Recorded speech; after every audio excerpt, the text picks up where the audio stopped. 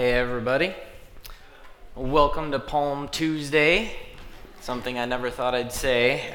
It's really great to be able to be here. It was fun to get to share that with the crowd on Sunday, and it's great to be able to get to share this time with you guys as well. It was interesting as I was preparing for this lesson. I was preparing last week for it now already, and it was an interesting week for me because, as any parent knows, last week was spring break week, which is one of those things you simultaneously want to try and really enjoy together, but you also just kind of want to survive normally and get to the end of that. My wife was awesome. My wife Robin took our three daughters, who are 10, 8, almost 9, and 2, and she took them to her mom's, my mother-in-law's, for the week.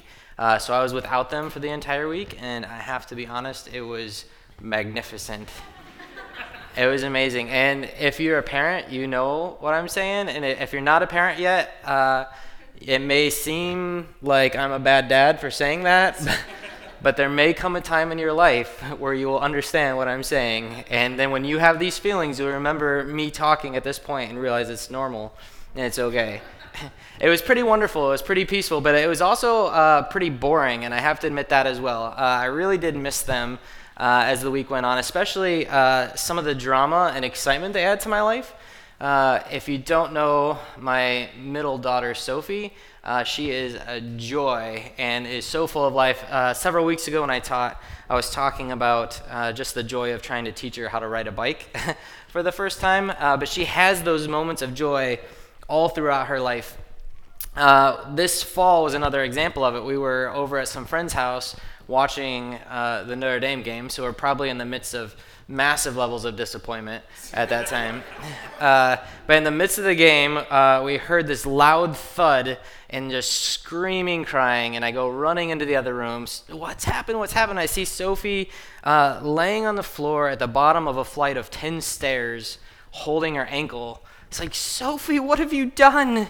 She's like, I jumped the stairs.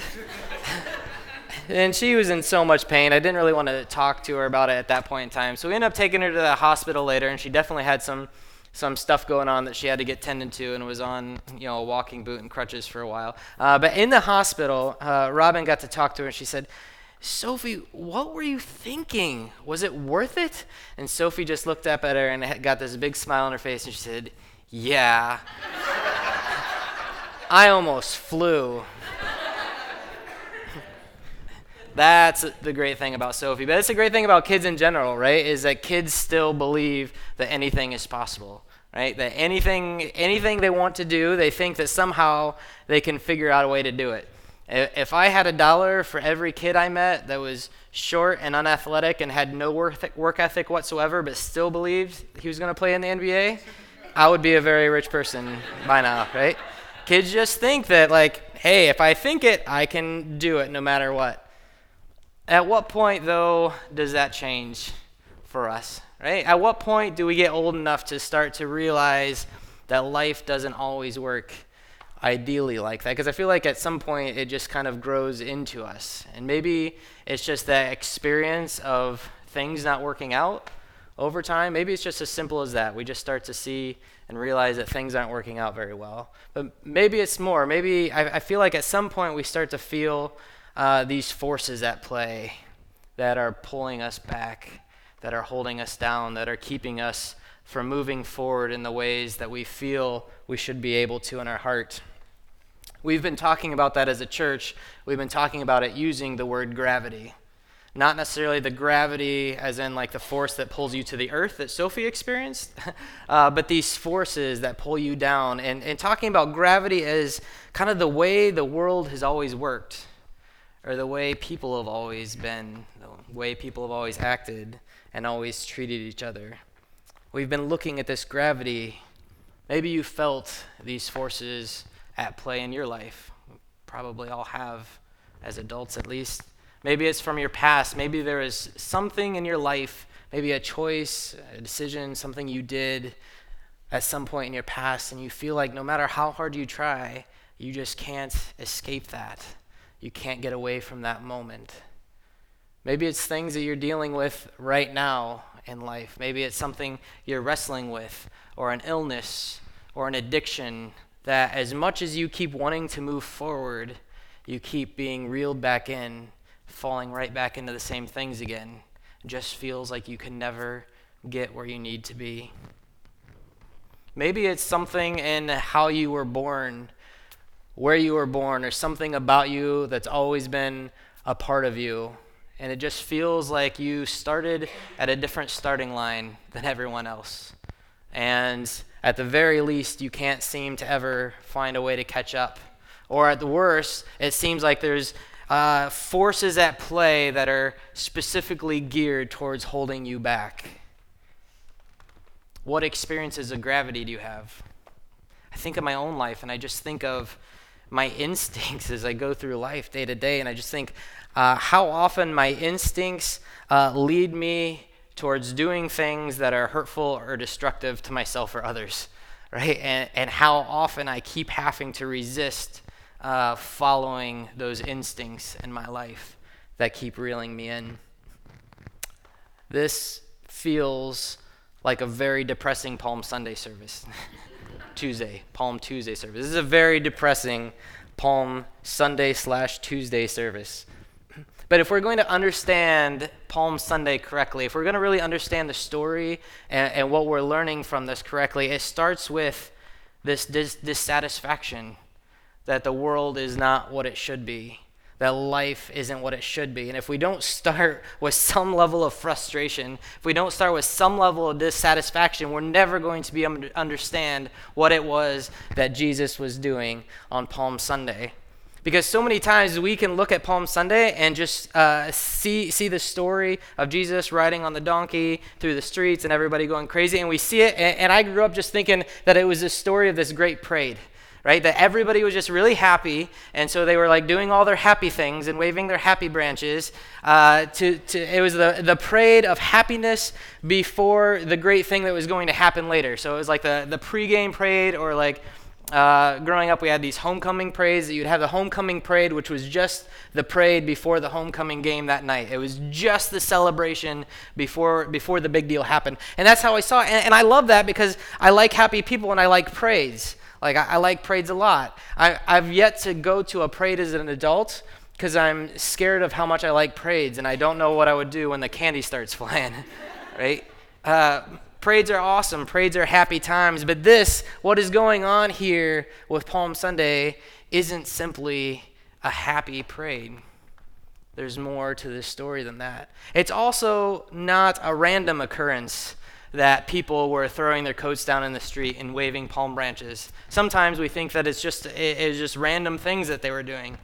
But walk with me through this. Let's say 2,000 years from now, somebody finds a picture of today, of this time period, right? And they see a bunch of people holding glasses of beer with sunglasses that are in the shape of like a year.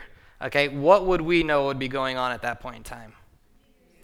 New Year's Eve, right? We would know that the sunglasses that are going on and the drinking, that is all a part of New Year's Eve. But if you were seeing it 2,000 years from now and you didn't know what New Year's Eve was and you just saw a bunch of people wearing glasses with a year on them, it might be confusing, right? You might think it's like a gathering of historians or something like that, like people who are just passionate about the calendar, right? And then you would begin to think that historians probably had drinking problems, right? If you're trying to like draw conclusions from this, right? But these things that we're seeing in this story, these things aren't random. The palm branches and the coats aren't random things. This was something that was already a part of their culture, like New Year's Eve is a part of our culture. What this was for them was called a Roman triumph. The parade that Jesus went on was a Roman triumph. So to understand that, we got to go back even a little bit before the time of Jesus. Many of you've probably heard of the Roman Empire, but before the Roman Empire, there was the Roman Republic, which was the people of Rome, but the government was kind of by the people, for the people. And so they celebrated the greatness, they celebrated the great things they had going on by throwing these kind of victory parades that celebrated their heroes, right? So they would get their heroes who had gone out and represented them well in battle, and they would put them on these war horses, and they would lead them through the capital city on the war horse, and on the parade route they would throw their coats down to celebrate, and they would wave the palm branches, which were symbols of the king, like of royalty and of power and of goodness, right? And so they would wave these palm branches, and they would lead the person on the horse through the streets, and then they would end up in the temple at the end, where they would make some sacrifices to the gods, and then they would go on with their day. So they had these triumphs, but over time, the Roman Republic began to crumble. It began to fall apart.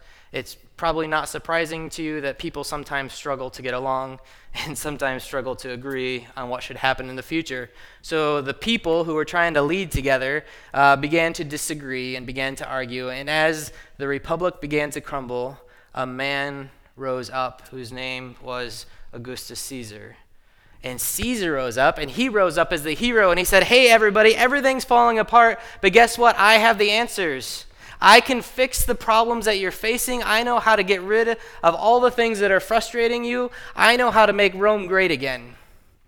And so Caesar said all the right things and got them all excited, and they loved it. They were eating out of the palm of his hands, and so they decided to make Caesar their leader. They decided to follow their hero. So they threw him a triumph, just like the one that Jesus went on, and it was the last of the triumphs for the people. Because as Augustus Caesar walked that path and became the leader of the people, he then declared himself emperor and declared himself to be a god. And when you have an emperor god, it doesn't make sense to throw parades celebrating other people from that point on. Right? So at that point when Caesar did that, and at the point when the last triumph happened, from that point on, triumphs were only reserved for the next Caesar, the next emperor god who would rule the whole world as God. That is what became of triumphs. So Caesar had risen to power. Well, let's fast forward 60 years to the time of Palm Sunday, and you have the Jewish people that are living in their land, but they're in the Roman Empire, and they're really frustrated with life. They're dissatisfied with the reality that's before them. They look at their life and they realize it doesn't look how they hoped it to.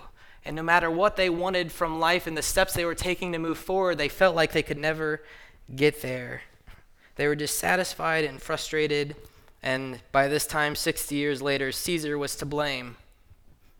He'd gone from hero that would rescue them to dud who didn't do the things they hoped he would do, to scapegoat who is now the cause of all of their problems. If they could just get rid of Caesar, then everything would be okay. Can you guys relate to that?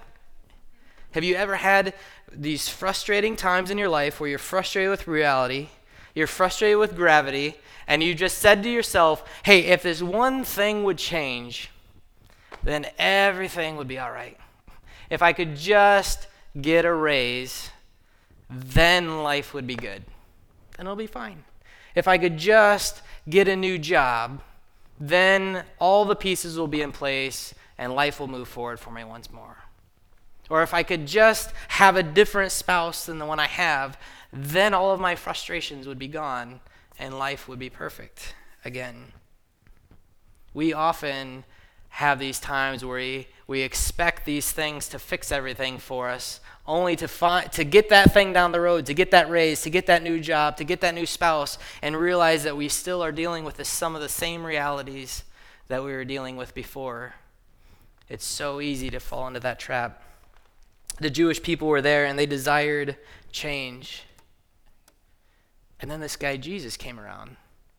He started saying the right things, talking about their Jewish heritage, their ancestors. And he started doing these miracles that showed how powerful he was and all that he was capable of doing.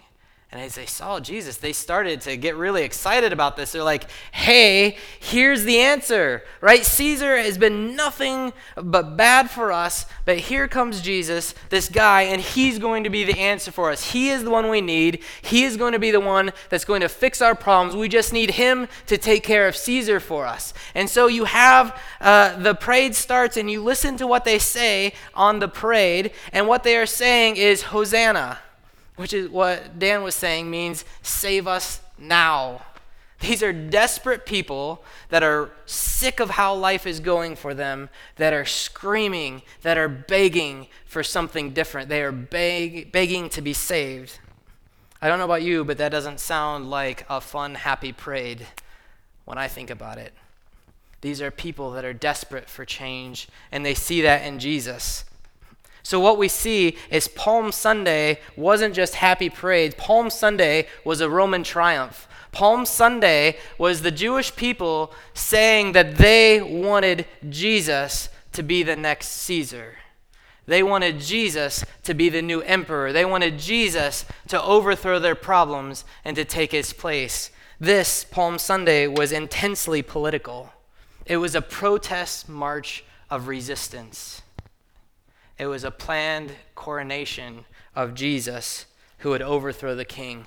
Palm Sunday was the people getting together and saying, Caesar's days are numbered because we got a new guy and he's coming for you. That is what Palm Sunday was about. And I'm fascinated by Jesus' response. He didn't warn them off, right? Imagine you're just some guy who suddenly gets thrown on an animal progressing through the streets in a Roman triumph that everybody knows means that people are trying to make you the new king, but there's still a king that's alive and he's got a lot of soldiers, right? Imagine how that would feel. I mean, I would be in that. I would be like, hey guys, no, like, you just let's keep this down. Can we do it without the palm branches? You know, like, I'm glad that you like me, but like let's stop with the coats and stuff. You know, like let's just like have a rally or something. You know, because this is gonna get me killed, honestly. Like if you guys keep this up, right? He could have stepped in, knowing the risk that was there, knowing the danger that was there. Jesus could have stepped into this and put a stop to it. He could have told them that they were wrong. He could have called them off, but he didn't. He embraced their resistance. Kind of. Can you imagine how that would have felt to the people in the crowd? Right? Saying, we just need to get rid of Caesar and everything will be okay. Here's this new guy. Let's make him king. And then he goes along with it. So as you're watching it, you're saying, yes, he didn't tell us to stop. He didn't say, no, don't do it. He is in it with us. He's going to do the things that we hope he's going to do. He's going to make life better for us again. Can you imagine the relief that would have felt like to people who felt oppressed by Caesar? But we know the story. We know how the rest of the week went. We know that Jesus didn't find his way to the throne of Caesar, but he found his way to the cross instead. We know that the story is about something much bigger. That for Jesus, the triumph march, the march of resistance and protest, wasn't about kicking out Caesar. Jesus didn't come to be king alone, but to bring a whole new kingdom. His main rival wasn't just Caesar. His main rival was everything. It was gravity. It was the entire way the world has worked. It was about all the powers and all the systems and all the structures and everything behind Caesar, not just Caesar himself. Yeah, it was a resistance march, but it wasn't just about Caesar. It was about overthrowing the whole thing. Can you imagine how good that might feel for us? If we go to our place of frustration, the Jews had their place of frustration. What about our place of frustration? Those places where we feel gravity, like I was talking about, from our past or from our present or from where or how we were born. What about those things that we're feeling? What does it feel like to know that there's a resistance protest march taking place, but it's for those things? That the chains that are like holding us back, that we can't see but we feel that they're there, that someday those chains are soon to be gone. Or the currents that we feel like we keep swimming against and can't get anywhere. Or the forces that keep pulling us down to the ground. How good does it feel to know that God sees that and has a plan to do something about that? That's the message of Palm Sunday. Palm Sunday is a promise to us that gravity's days are numbered. I want us to just think on that for a minute, to meditate on that. If you could just close your eyes for a second if you feel comfortable doing that. Just meditate on this phrase. Your experience of gravity is not the final story. Think about what that means for you. Your experience of gravity is not the final story.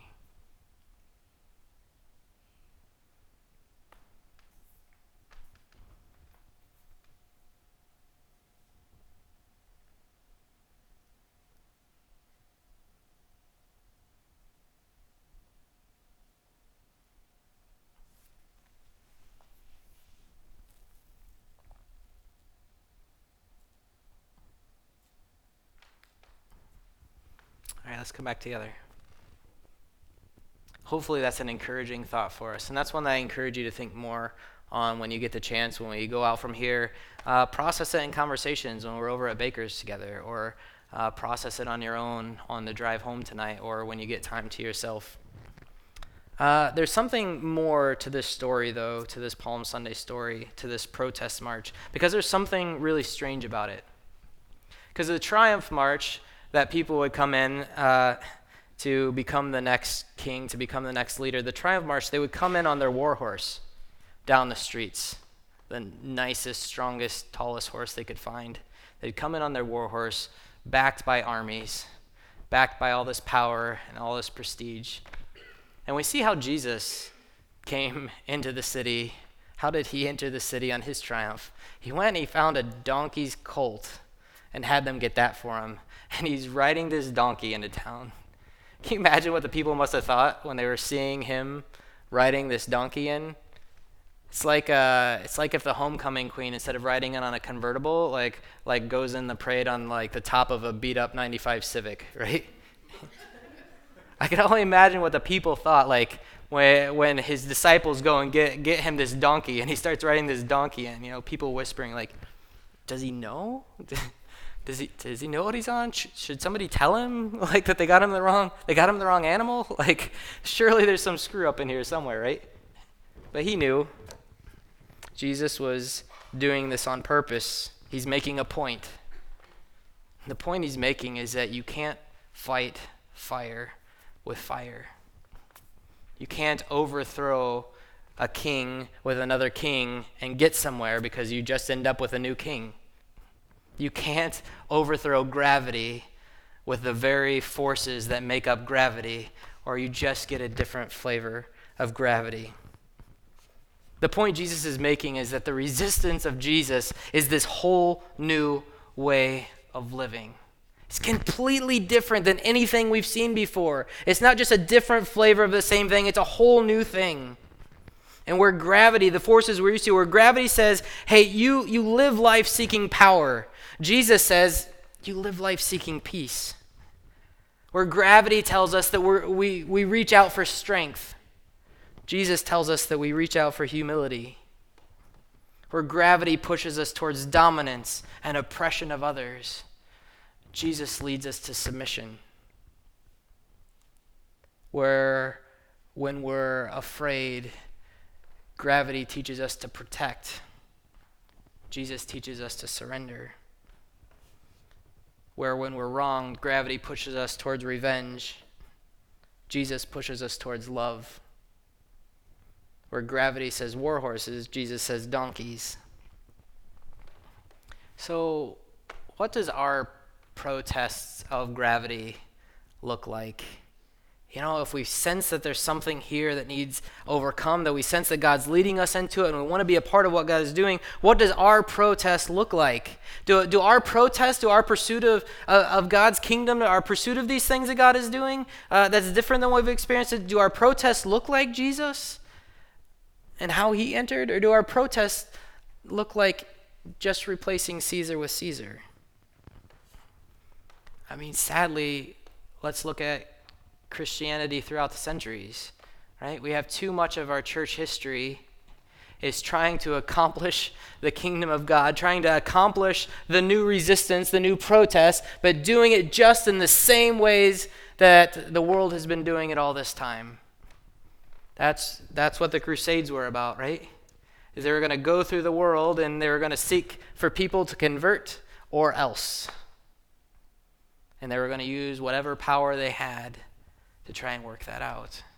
They were trying to seek a new kingdom, but were still using the ways of Caesar in that process. What about today? If we're honest, too much of the church today, too much of how we do things is still about politics and power. Too often that's the methods we use in seeking to bring about God's goodness. That we're going to take back control of our country or our city for the sake of God. And we use still language of power and dominance and control and all of these things. But that's not what the Palm Sunday resistance looks like. It's not the same. For a good example of what the Palm Sunday resistance looks like, we can look at Dr. Martin Luther King Jr. A week ago today, on Tuesday, April 4th, we had the anniversary of his assassination that we remembered. Here is a man in Dr. King who faced some of the strongest forces of gravity entrenched in systems and power and politics and all these things. And he faced these forces of gravity and he responded to them with a protest because gravity needs protested. But he responded with a donkey protest. He responded with a Jesus protest. He responded with nonviolence instead of with power and violence and control. I love reading his writings and his sermons. Here's an excerpt from one of his sermons. And I want you to hear in this the language of Palm Sunday in the middle of things he's saying. He says this. He says, I am concerned that Negroes achieve full status as citizens and as human beings here in the United States. There it is. He's saying, I am concerned that there is a need to protest. There is a need to fight, to work, to resist gravity. He goes on, but I am also concerned about our moral uprightness and the health of our souls. Therefore, I must oppose any attempt to gain our freedom by the methods of malice, hate, and violence that have characterized our oppressors. Hate is just as injurious to the hater as it is to the hated. Like an unchecked cancer, hate corrodes the personality and eats away at its vital unity. So there he's saying, hey, we do need to do something. There does need to be resistance to the gravity that we face here in this world, but I'm concerned about how we go about doing it. I reject the methods of Caesar, and I embrace the methods of Jesus. What about us?